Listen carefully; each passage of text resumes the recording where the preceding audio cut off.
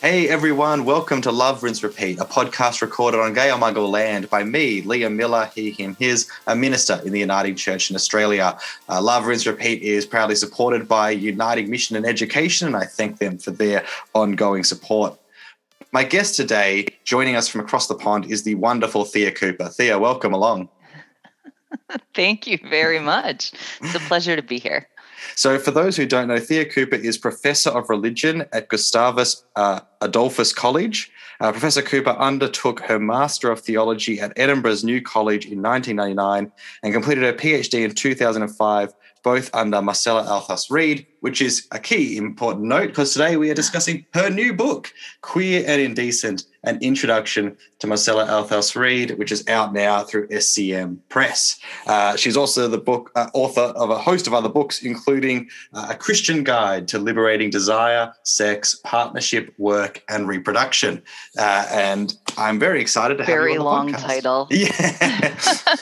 I think I remember sharing that. Like I took a photo of it when I bought that with one of the Palgrave sales. I bought a few books and someone was like, wow, Professor Cooper's, taking on a very modest project. Yes, there. it's a very modest task. And I just wanted to call it Liberating Sex, but that might have been a little too exciting a title and too brief. It's also, good to warn people what they're about to read rather than just surprising them. So yes, the editor chose that title, and it's totally fine, but I always shorten it. I'm like, it's a guide to sex. Yeah, that's great. And I think about your sales would have been if you just Thea Cooper's Guide to Sex. I think you definitely piqued some interest. Yeah.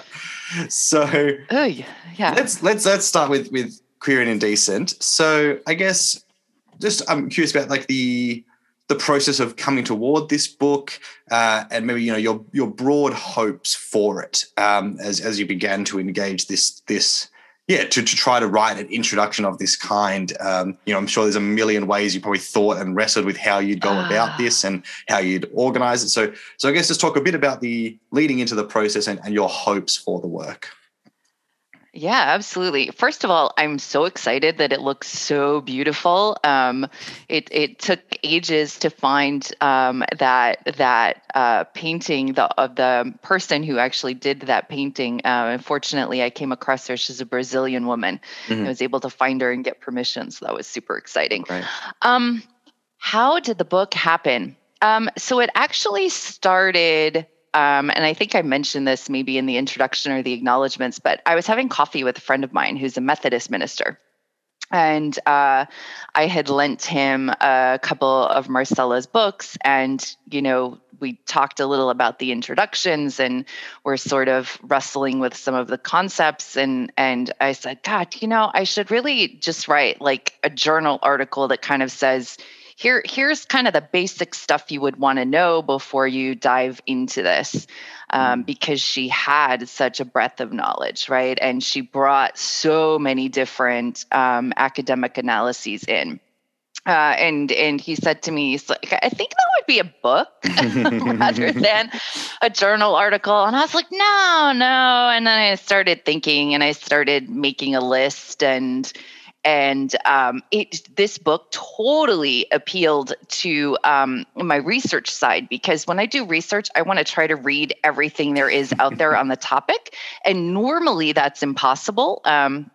But with Marcella's work, she had 3 books and then about 50 chapters and articles that she'd written. And so I was, actually able to get access to most, if not all of it, and then read through it. And so as I started reading and rereading, and making lists of possible things I would talk about, I realized that my friend Andy was totally right that this was going to be a book, and also that there was no way that I could or would even want to try to talk about everything Marcella did, because obviously you would read Marcella's work to figure that out. But she was my PhD supervisor. So I actually met her even before I started the Master's in Theology. I interviewed with her at the University of Edinburgh and was like, whoa, there's a liberation theologian, and it's so exciting because I had met with other people prior to this, mainly in the U.S., who were sort of like, "What, liberation theology is dead? You don't, why would you even want to study this?" And then I met Marcella, and there was like a real live liberationist, so super exciting. So she ended up being my PhD supervisor. Very gently led me into liberation theology because I was a very nice white lady who, although I'd grown up very poor, I didn't understand a lot of the other, various forms of oppression. I didn't even really think much about gender oppression until I was a student rep at the Faculty of Divinity, and it was just kind of funny. There were very few women at the time in the faculty, and so my voice, not only being a student voice but also a female voice, was a little bit like, when I heard myself talk, I thought, "Whoa, that's totally different than others in the room." And then Marcella also would be quite vibrant at times. So I really. I knew that her work, although she was only able to write, for about maybe, 12 or 13 years before she died, unfortunately, her work had followed a trajectory, was continuing to expand. And was really far ahead of its time. I mean, certainly when I was studying under her, I did not appreciate fully what she was doing. And so it's only now, 15 years, 20 years later, that I think, oh, okay, transgender, I get this. Like, I understand, or thinking about people who are totally excluded from the system rather than just marginalized. So I thought, what the heck can I say that will help draw people in? My goal really was twofold. One, to get people to want to read Marcella's work, because I think sometimes we tend to forget about people who have written 10 or 15 years ago.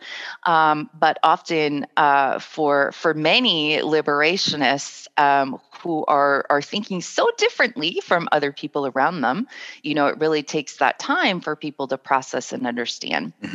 And then the second piece was for people to realize that there's actually a whole bunch of her work out there, apart from the two books, which are the most famous. And a lot of the chapters and articles she wrote are much more easily accessible, I think, than the more formal to academic books. So, yeah, thank you for that. And I think what's helpful is throughout the book, in the at the end of each chapter, you have some suggested reading, and a lot of that is drawing attention to articles that you wouldn't otherwise, probably a lot of people wouldn't otherwise know, but yes, can be found and really helpful.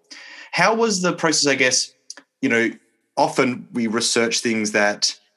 Or research writers that we've never met or haven't engaged, and so you're engaged in this both in the sense of, okay, there's this corpus of work that I can now engage, but also there's this person who was obviously, as you just already shared, very influential in shaping who you are as a theologian and as an academic. So how did you find navigating, I guess, that mix? Well, the first bit is it made me miss her horribly. I was already devastated because she was such an important mentor. And then to read a lot of the things, especially some of the chapters in the articles that I hadn't read before, my first response, now I want to ask her all these questions and I didn't even know. Okay.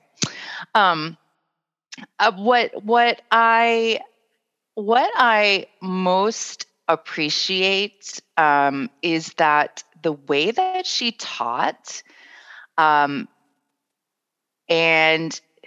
how do I say this? The way that she taught actually helps me understand her writing. So one of the things I always say to my students when I'm teaching is that often when you read academic books in general, but in particular, academic books by people of color, by women, female scholars, people who are not your traditional European or US wealthy white men. Often they are actually far more formal in tone and have to prove they can cite all 1,500 people who came before them before they can then say what they want to say, right? There's sort of this sense of, if I am a liberationist, I have to show that I know the whole traditional canon before I can then talk about liberation theology, which is flawed and is one of the things Marcella critiques. But I think what happens often for many of us is that we have almost that mechanism where we show what we know and then we say where it takes us, right? I mean, it's expected in academic writing. And so I think engaging with Marcella's books in particular can be tricky because she had to really show, right, how she was bringing these various forms of academic knowledge together before she could simply say what she was trying to say. And there's less of that sometimes in the chapters she wrote for other books or some of the articles where she was just able to tackle a theme and move forward with it. I've tried to be super conscious of that in my own writing. I even had that drama a little bit in my PhD because I did some field work during my PhD and I wanted the actual product to be relevant to the people I was working with. And it turns out that writing for, a PhD committee and writing for the people you're working with are two very different things. So, but yeah, so navigating that, I think, was made actually far easier by knowing her. Because in her own context, when she was teaching or talking, she could say straightforwardly, here is what I'm thinking. And then that academic writing, sort of talked a lot about where it came from and how it intersected with others. So it was tricky. And then I also just had to make lots of lists of here's what I'm going to talk about and here's what I'm not going to talk about to actually keep myself on task and keep the book to a manageable length. Well, it certainly is. And I think it really does. It really is an excellent introduction, an excellent way in for folks. Because I think I've often, when people are talking about, recommending different kinds of queer theology or things for people out there, there's often that question of I've heard of Marcella Althersreed, but I don't think I would be able to engage, is that readable, or is that, the questions that come up. And I think this book really shows you a way in and is very helpful as that kind of a wading into a vaster ocean. In that you open up the conclusion with this great line, which is Althersreed wanted us to upend our ideas of what is normal by focusing on real experiences.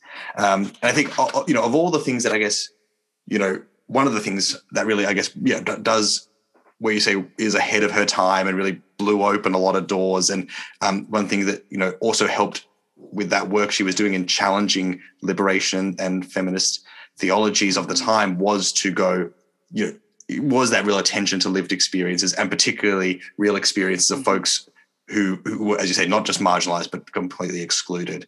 Can you just talk to us, for folks who aren't really familiar or aware, a bit of that kind of aspect of Marcella's work, of that real attention to real experiences and how that shaped and both her critique and I guess her constructive project? Absolutely. So it first stems, from the method of liberation theology itself, which is I can think whatever I want to think, but it's what I'm doing that shows what I really believe, right? So I can think and say that I'm on the side of the poor or, I want to end poverty, but it's what I'm doing in my everyday life that really shows, right? It's what I do in my everyday life that either builds or destroys my relationship with God. It's not what I say to God, right? It's my actual, God's kind of smart and knows what's going on, is how we think about this within the Christian tradition. And so what happens a lot within theology is that two things. One is we tend to want to find kind of simple framing definitions, right? How should I behave? What is sin? What is salvation? Like, give me an answer. There are a lot of people on the planet in a lot of different situations. And there is not going to be one answer. And so actually thinking through what is happening in these real situations is going to tell us a lot more about our relationship with God and each other than any sort of dogma or should piece that's coming down from above. And one of the things Marcella really appreciated about liberation theology, particularly in its early years, and feminist theology in its early years, was this sense of that we do want to actually talk. We want to talk with the poor. Of course, when I say we, it's a non-poor, right? Going to talk with the poor. Or in feminist theology, of course, what ended up happening was white middle-class US and European women ended up dominating, right? So we kind of reproduce these things. So two pieces have to come out of this. One is to recognize that there is not one normative experience, and then every other experience is abnormal, right? Normal is just what we've decided the dominant thing should be, which tends to exclude most of us. You're thinking when I first started talking about, when you're in a tenure track position and trying to get tenure, if you don't already have them, you develop some mental health issues. And I remember talking to a few of my colleagues about, I've started seeing a therapist. Holy moly. Pretty much everyone else I spoke to was also seeing a therapist. But it was, it was seen as abnormal, even though it was the majority of people who were needing, help to actually struggle through these situations. And so normative, as well as sort of rule setting from above, is very problematic because it doesn't come out of what's actually happening with us. And doesn't enable us, I think, to connect to each other or really communicate with each other because we hide so much of what we see as not normal. And so that's kind of, that's where Marcella's starting point is theology is not about trying to grow churches or, have however many million Christians in the world. Theology is actually about connecting us to each other and to God. And we can only actually do that if we start to look at what our own experiences are and share those with each other. Yeah, thank you for that. That's really helpful. I think something that's interesting you're touching on there is, so when I started to read the book, okay, there's a very short biography chapter, kind of introduction, then a short biography chapter. Then the kind of next chapter is kind of a surprise for some in terms of progression, in that it's the theological marketplace. So before we're getting into, the work itself, it's this. But I think what's so important is the way that, you show that Marcella thought that basically the way theology is done in the sense that we think about theology as a discipline is counter much of what you just said we're trying to do, right? It doesn't support a liberate, trying to be a liberation theology and trying to be about liberation means you need to be like in community and able to do activism, and the academic life doesn't support that because it moves you around and doesn't want you to be loud and all that kind of stuff. You are part necessarily of this capitalist system that, you have to take experience and, put it into a book that you value from, it's a really helpful, not only, wading into what she's what she was wrestling with, but what the situation that we're all in, that, Yes. despite whatever we're going to try to do, we are trapped in here. So I guess talk to us a bit about the theological marketplace, and I guess especially as a way that it, complicates all these very best intentions. So the irony, if I'm using irony in its appropriate way, is that is the ironic thing would be to actually develop a career as a liberation theologian, right? And I often joke with my students that I am a faux liberationist. I mean, I hope that's not true, right? But there are definitely aspects of my life, of all our lives, right, where we are hypocritical and not. Certainly my own lived experience, right, is not the same as the lived experience of someone who is homeless, living under a bridge. And so this is and I struggle with this all the time, and I think many activists do, is this balance between yes, I want to be able to teach. I want to be able to research. But my purpose for teaching and research is to try to upend the horrific systems of power that are seen as normal. In order to teach and be published, I have to participate in those systems. So I have to get tenure, right? Mm-hmm. I have to, no, I don't have to, but I became a full professor. And now I'm a professor of religion, and I've published some books, and it's important to write so that other people can read. Mm-hmm. But I am part of this capitalist system. I am part of this heterosexual system. I'm part of this patriarchal system, right? I'm part of this racist system.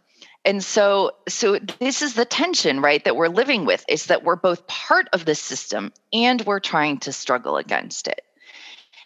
And so constantly trying to balance that and remind ourselves of what we're actually trying to do is really difficult, right? It's hard to kind of hold your head space or your I don't want to call it sanity, because I'm not even sure what sanity is, right? But sort of about halfway through a semester of teaching my students, I have to step back and think, am I helping them to unpack these systems of power, or am I still trying to transmit some specific form of knowledge, right? When I write a book, am I, do I get halfway through and find that I'm suddenly lecturing on what you should think about X? Or am I still trying to just open up the possibilities, right? And it's really difficult. And I think Marcella felt it, and I think a lot of us feel it, that most of us can't be completely outside the system, right? Most of us are both going to be exploited by these various systems, but also exploiting others. Simply, in my existence, right, I benefit from certain things that others don't. And it's hard to, if not nearly impossible, to actually remove both the privilege and the oppression, right, as an individual. So, yeah, thank you for that. I think that is helpful and really well laid out in that chapter. And so moving to another thing, I was thinking about, if we talked about this idea of, trying to draw attention to or not ignore those parts of the, community that are fully excluded or messy up our nice, neat conceptual, this is what things are. Mm-hmm. Marcella also does that with the body. Rather that, Yes. so I remember reading a Lisa Isherwood chapter on Marcella, where she kind of talks about Marcella challenging feminist theologians to stop focusing on the womb and turn their attention to the vagina.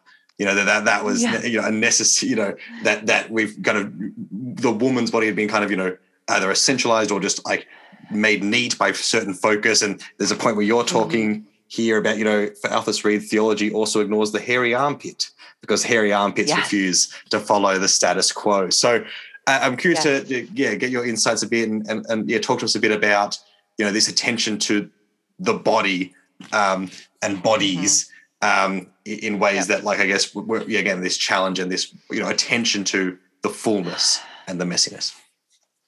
Yeah. So Christianity has this weird combination of both wanting to prioritize the soul over the body, or the spirit over the body, but also being super obsessive about what we can and cannot do with our bodies, right? I mean, if you just take, for example, in the U.S., and not in many other countries now, but in the U.S., for example, right, most young boys are circumcised. And this is very normal in the U.S. And when I say this to my European friends, like, why would you do that, right? And no one certainly, in terms of theologies in the U.S., right, challenges this mutilation of young boys.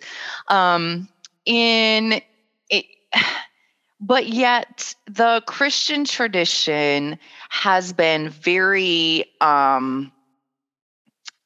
obsessed with what our bodies should be like, what is appropriate, particularly for women, although for men as well, right? So menstruation for a long time was seen as, impure, rather than like, it means we can actually reproduce and like create anyway. And this changes over time, right? So when the European women came over as colonizers, being hairy was actually a positive for the women, because it meant they could actually grow body hair in ways that indigenous women did not, right? So the indigenous women remained children because they were hairless, whereas the colonizing females, right, they grew body hair. Now we're not so fond of female body hair. And there's also an odd way in which the Christian tradition is quite happy to shift its notion in some aspects of how we change our bodies, but then not in others, right? So, okay, most of us no longer follow the biblical exhortation as women to not cut our hair, right? We cut our hair, we trim our nails. We might get nose jobs or boob jobs, but God forbid you should touch the genitalia other than for male circumcision, right? Like, don't actually change, don't remove the penis, all of these things that comes with, being transgender or attempting to change sex is suddenly like, no, like that's the thing we can't do, right? We can do all these other things and we should do some of them. But suddenly we put a limit, right? So suddenly it's like, but no, you're created in the image of God. Okay.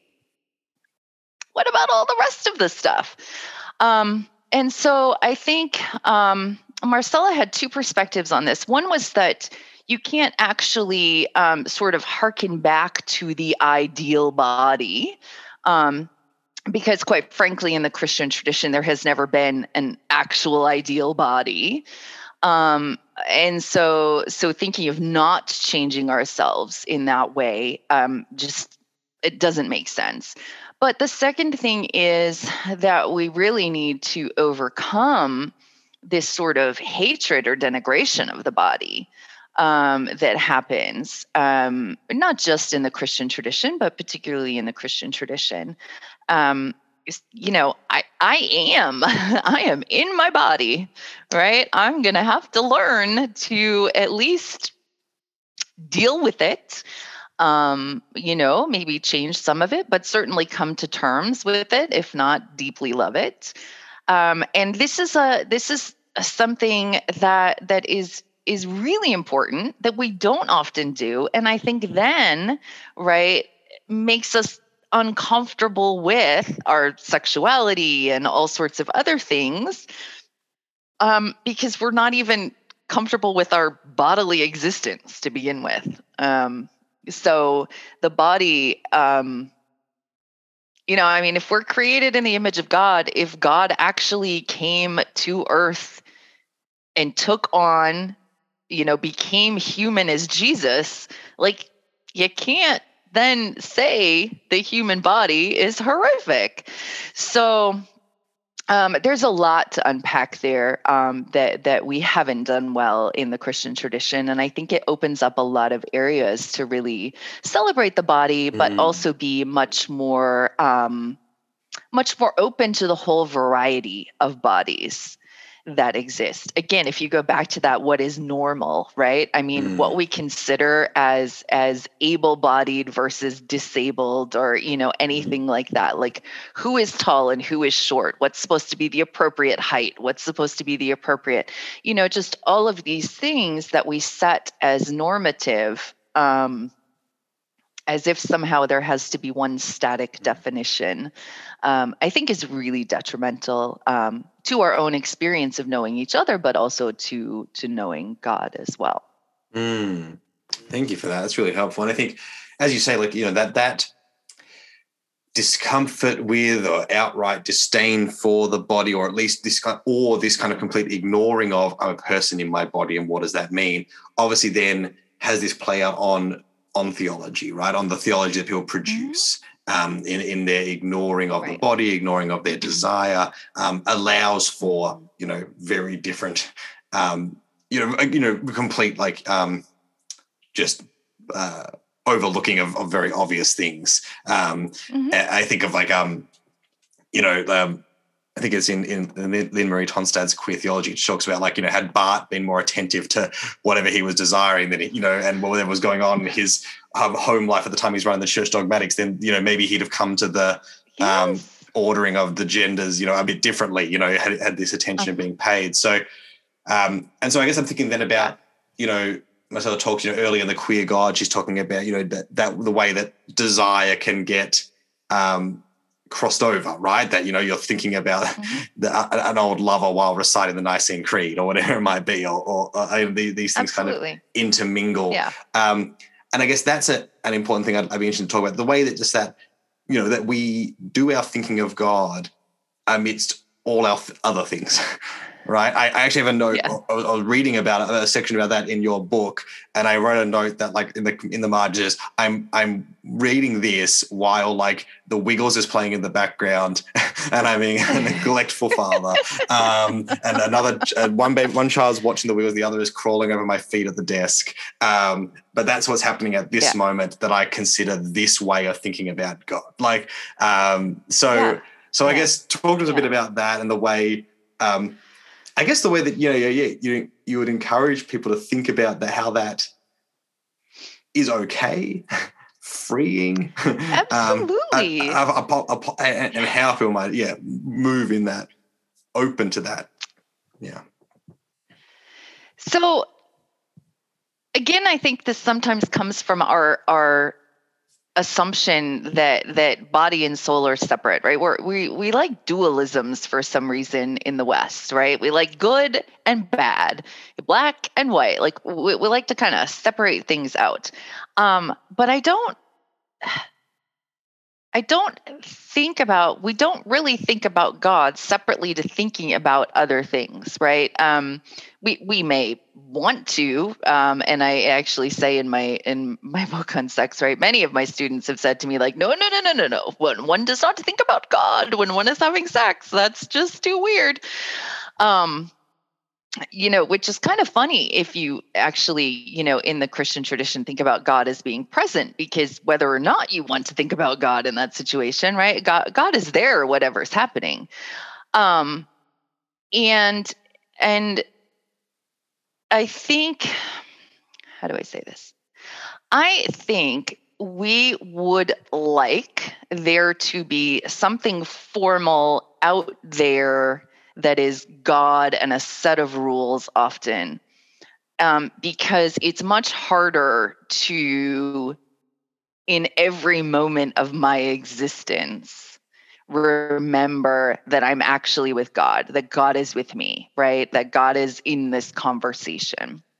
And I think we often find that intimidating, in part because we have this notion of God, which is another thing that Marcella critiques, is like somehow up there above, and human beings are in this horrible debt to God that we're never going to get out of. And, only God's salvation can rescue us.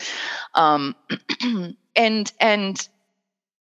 it's also possible to think of ourselves just in mutual relationship with God. Like, God wants us as much as we want God. God is just present, but I think it's very difficult, right? We're not taught in that way. We're also not, in general, taught about intersections between a lot of the different parts of our lives, right? So my sex life is over here, my economic life is over here, my student life is here. It doesn't actually work like that, but that's somehow what we're supposed to deal with it, right? You compartmentalize, you put things in their little boxes. And whilst that might make life easier were it to be true, it's not true. And I think it causes us a lot of mental anguish, right? When we try to keep those things separate. And so thinking about sex, thinking about God, thinking about my next cup of coffee, which I'm thinking about right now, because that's pretty much what I always think about. Those are all intertwined. They are not separate aspects of my life at all. And my desire for coffee, my desire for another human being is all part of my general desire to experience life, to experience God, to experience others.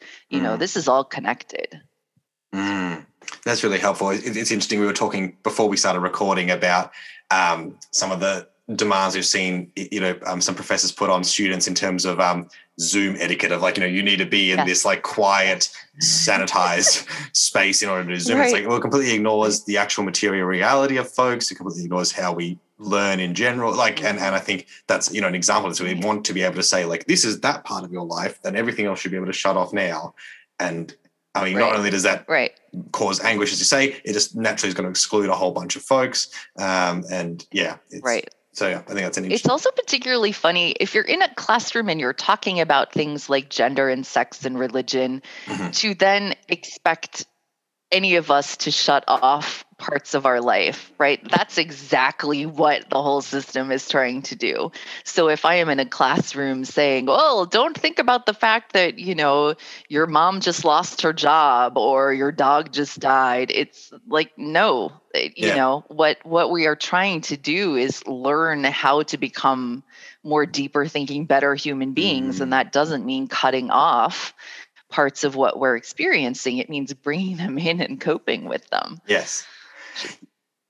Yeah. And this is going to lead to, having being able to approach things more freely then, because you're not trying to wrestle it in. When you're talking about sex and gender in class, I was thinking about just how much different that class is going to be if you're in the class with someone you got a crush on compared to if you don't. That your whole experience of discussion of sex and what you choose to say, how you interpret what people say, how you try to moderate your body language, it's all these things totally transform.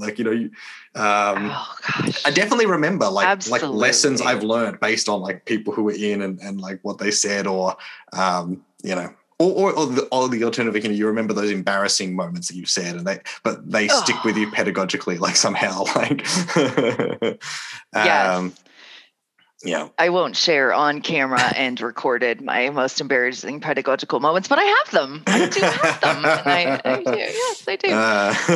It's funny that you say that, because I have had students, before say, okay, so do we actually have to share with the rest of the class what we're writing our papers on? Or do we, because often students want to research things or test out new perspectives. And as I said before we started recording as well, right? It's only once you actually start writing something and publish it that you realize that this is a process, right? You may think that in the moment, but it doesn't mean that your thinking won't shift. And so certainly with issues of race, class, gender, et cetera, I've had students who are like, I really want to write about this. I really want to think about this, but I don't want necessarily everybody to be involved in my thinking process. And part of that is because we are, for lack of a better word, we do tend to be very judgy, right?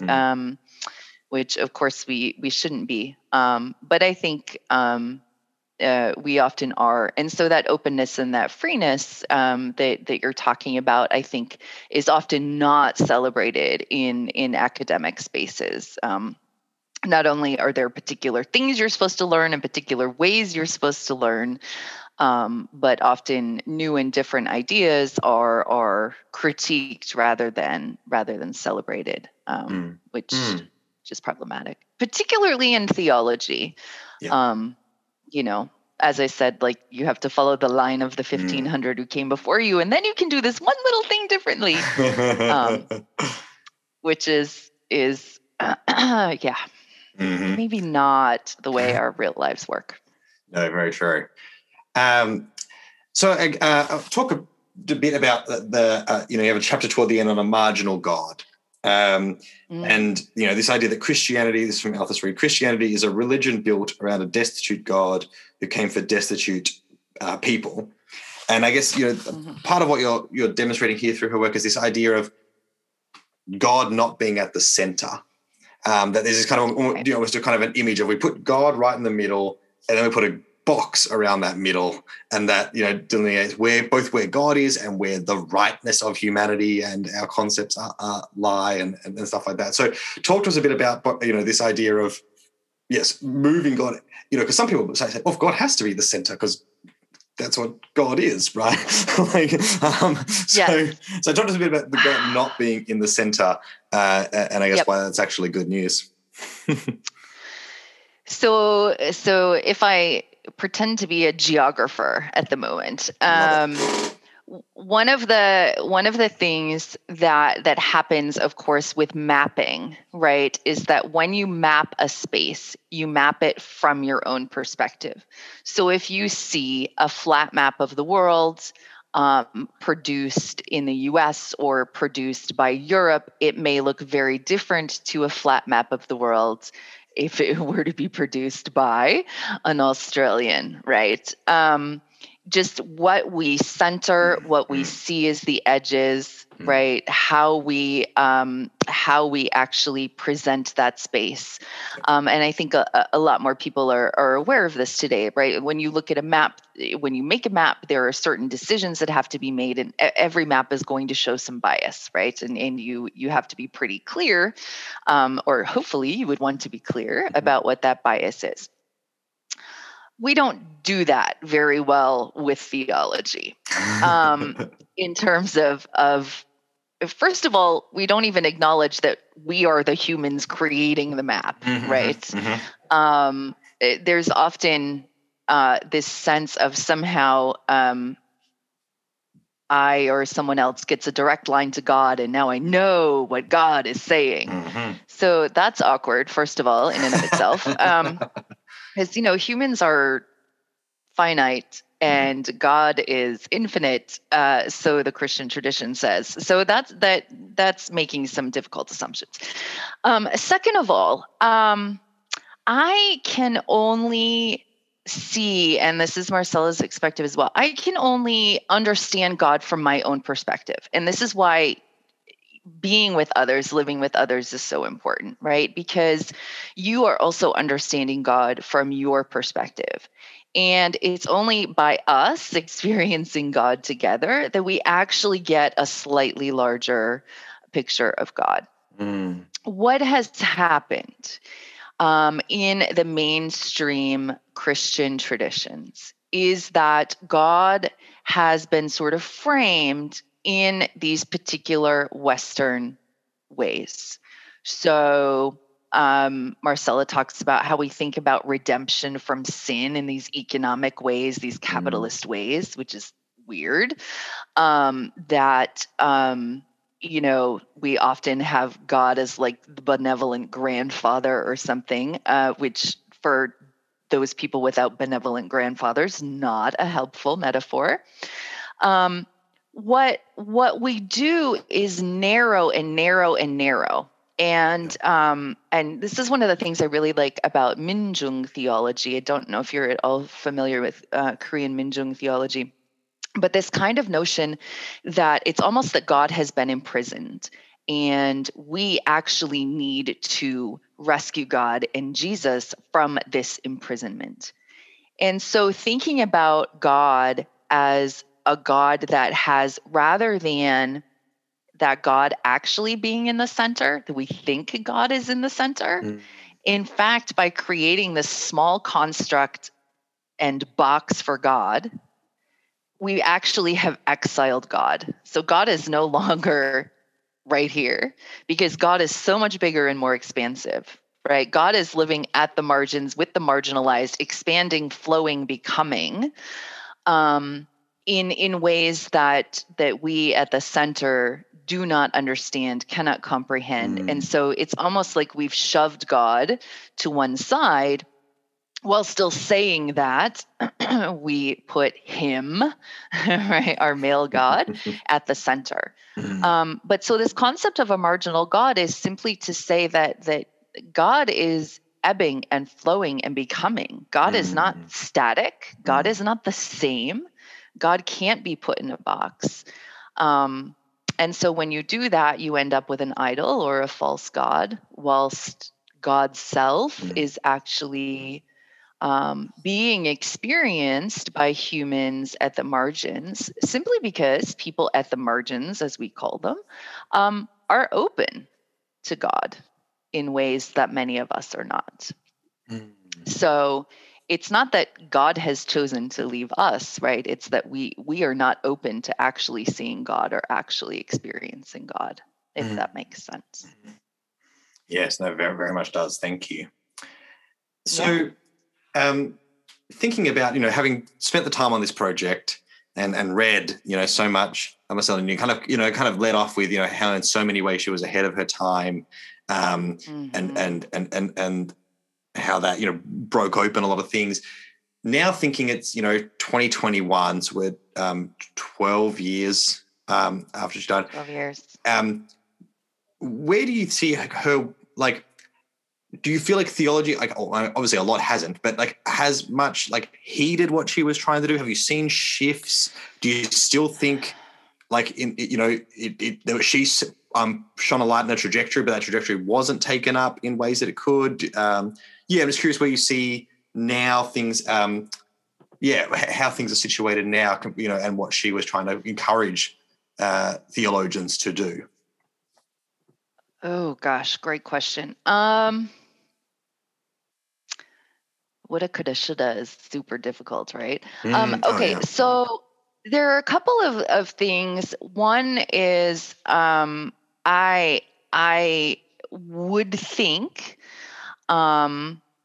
that so one of the things that I have been very critical of is this is going to sound terrible, is the move for same-sex marriage. Not because I am in any way opposed to same-sex marriage, but because marriage as a construct is horrific in so many ways, damaging to many people. And so one of the things that Marcella also talked about was this sense that we need not to,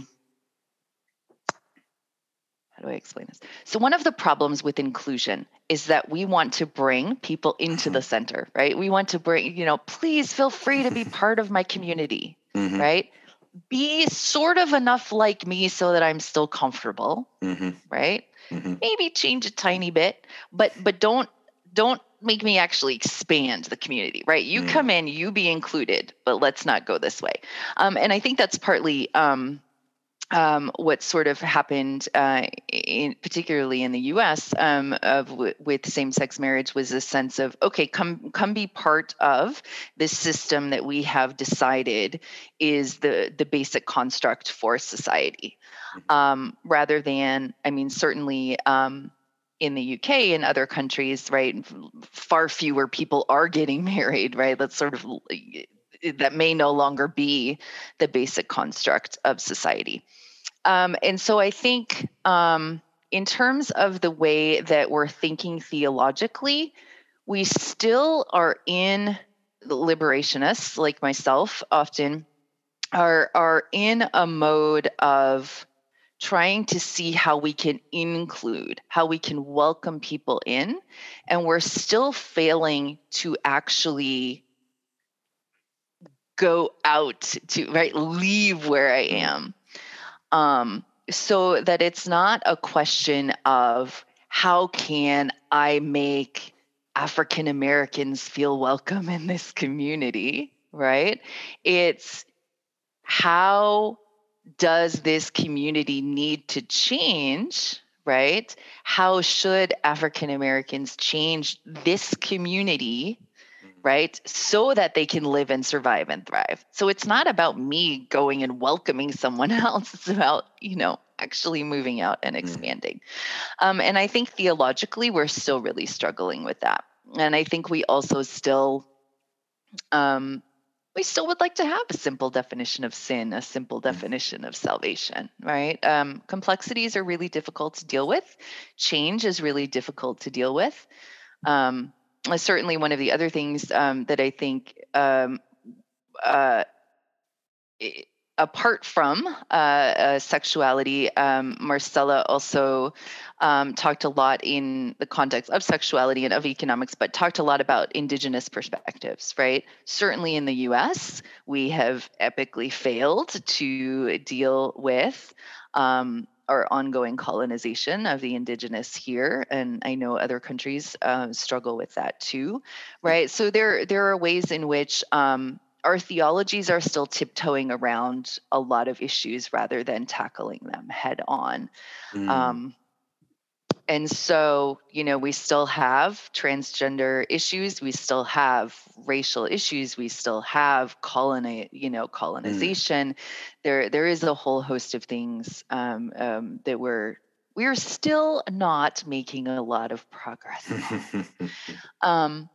But it's all right. We're human. We need to work toward it. But I think one of the reasons why I wanted to work on this book was because Marcella pushed forward so many of these boundaries, and there are so many that areas that she worked in that we haven't even seen as boundaries yet. Right? We don't even often acknowledge that there's a lot, I think, that we still need to tackle. It was a long answer to your but it was question. A very good answer, and I think and a great endorsement for the book. Yes, I was thinking just at the last bit, just to share that line that you have right toward the end of the conclusion. For Althus Reid, the goal is not to formulate one theology, but to celebrate the diverse ways of knowing God. And I think, that's been a great encouragement through this conversation. So, folks, if you've ever thought, I really want to, understand and read and get into Marcella Althus Reid, this is the book to get you there, to start you off. Thea Cooper's Queer and Indecent, an Introduction to Marcella Althus Reid. It's really wonderful. And as you said, there were so many chapters, so many boundaries and borders and topics that we didn't even cover that would be a conversation in themselves. And it's really accessible, has each chapter ends with suggested reading. Look at that, not too Thea did her job and kept it to a very... Not too long. It's in paperback. Look at that. Yeah. Lots of reasons to get it. There's very few hurdles to jump over, folks. So pick up the book. Thea, thank you for coming on the podcast. Is there anything else you'd like to promote or draw our attention to at this moment? No, I mean, I would say one of the things that I'm working on at the moment, there are a couple of things that I think I'd love for other people to take forward. One is I think we do need to do a lot of work, certainly on reproductive justice. So notions of reproduction, that comes up a lot in Marcella's work. It's also come up before in my work.